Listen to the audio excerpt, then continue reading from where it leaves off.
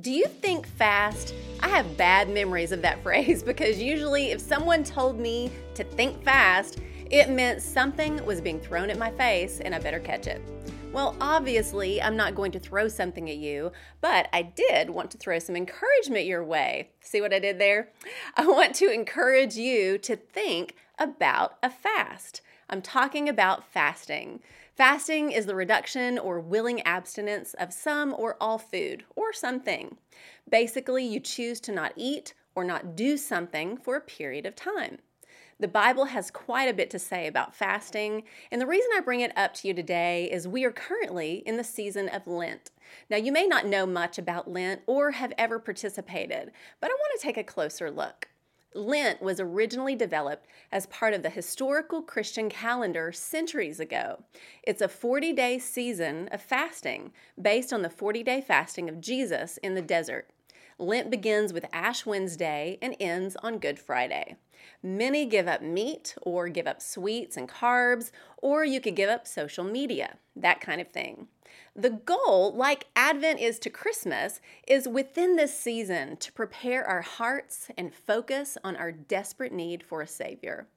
In our culture and time so full of distractions, Lent can be a season for intentionally removing obstacles or things with the purpose of helping us focus on prayer, confession, and thanksgiving in anticipation of Jesus' death and resurrection. When it comes to fasting, there are many examples in both the Old and the New Testaments of the Bible. Moses, Elijah, and Jesus all did 40-day fasts with no food or drink. Daniel and his friends ate only vegetables and water.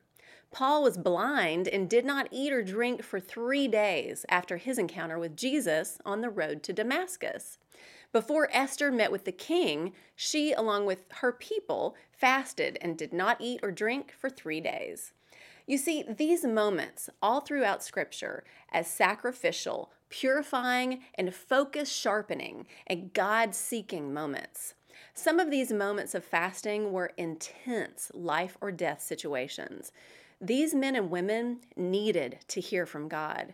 They wanted to seek God and lean into His will by denying themselves through the spiritual discipline of fasting for the purpose of doing His will. It's never easy to deny yourself what you want, the way you want it, when you want it, and how you want it. We are selfish. Yet Christ calls us as His followers to deny ourselves, take up our cross, and follow Him. But we are wayward and distracted, consumed with our own opinions, desires, addictions, and preferences. But still today, the cross calls us to repentance and offers us grace. Joel 2:12. Even now, declares the Lord, return to me with all your heart, with fasting and weeping and mourning.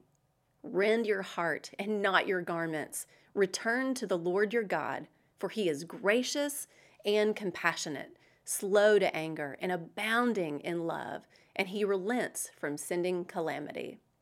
The word of the Lord calls out to us today, return to me with all your heart. He calls us to fast and mourn.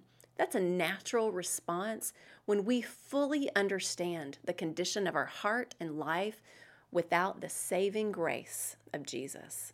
That's the truth. Think fast. Deny yourself. Refocus your heart and hunger and thirst for righteousness and truth.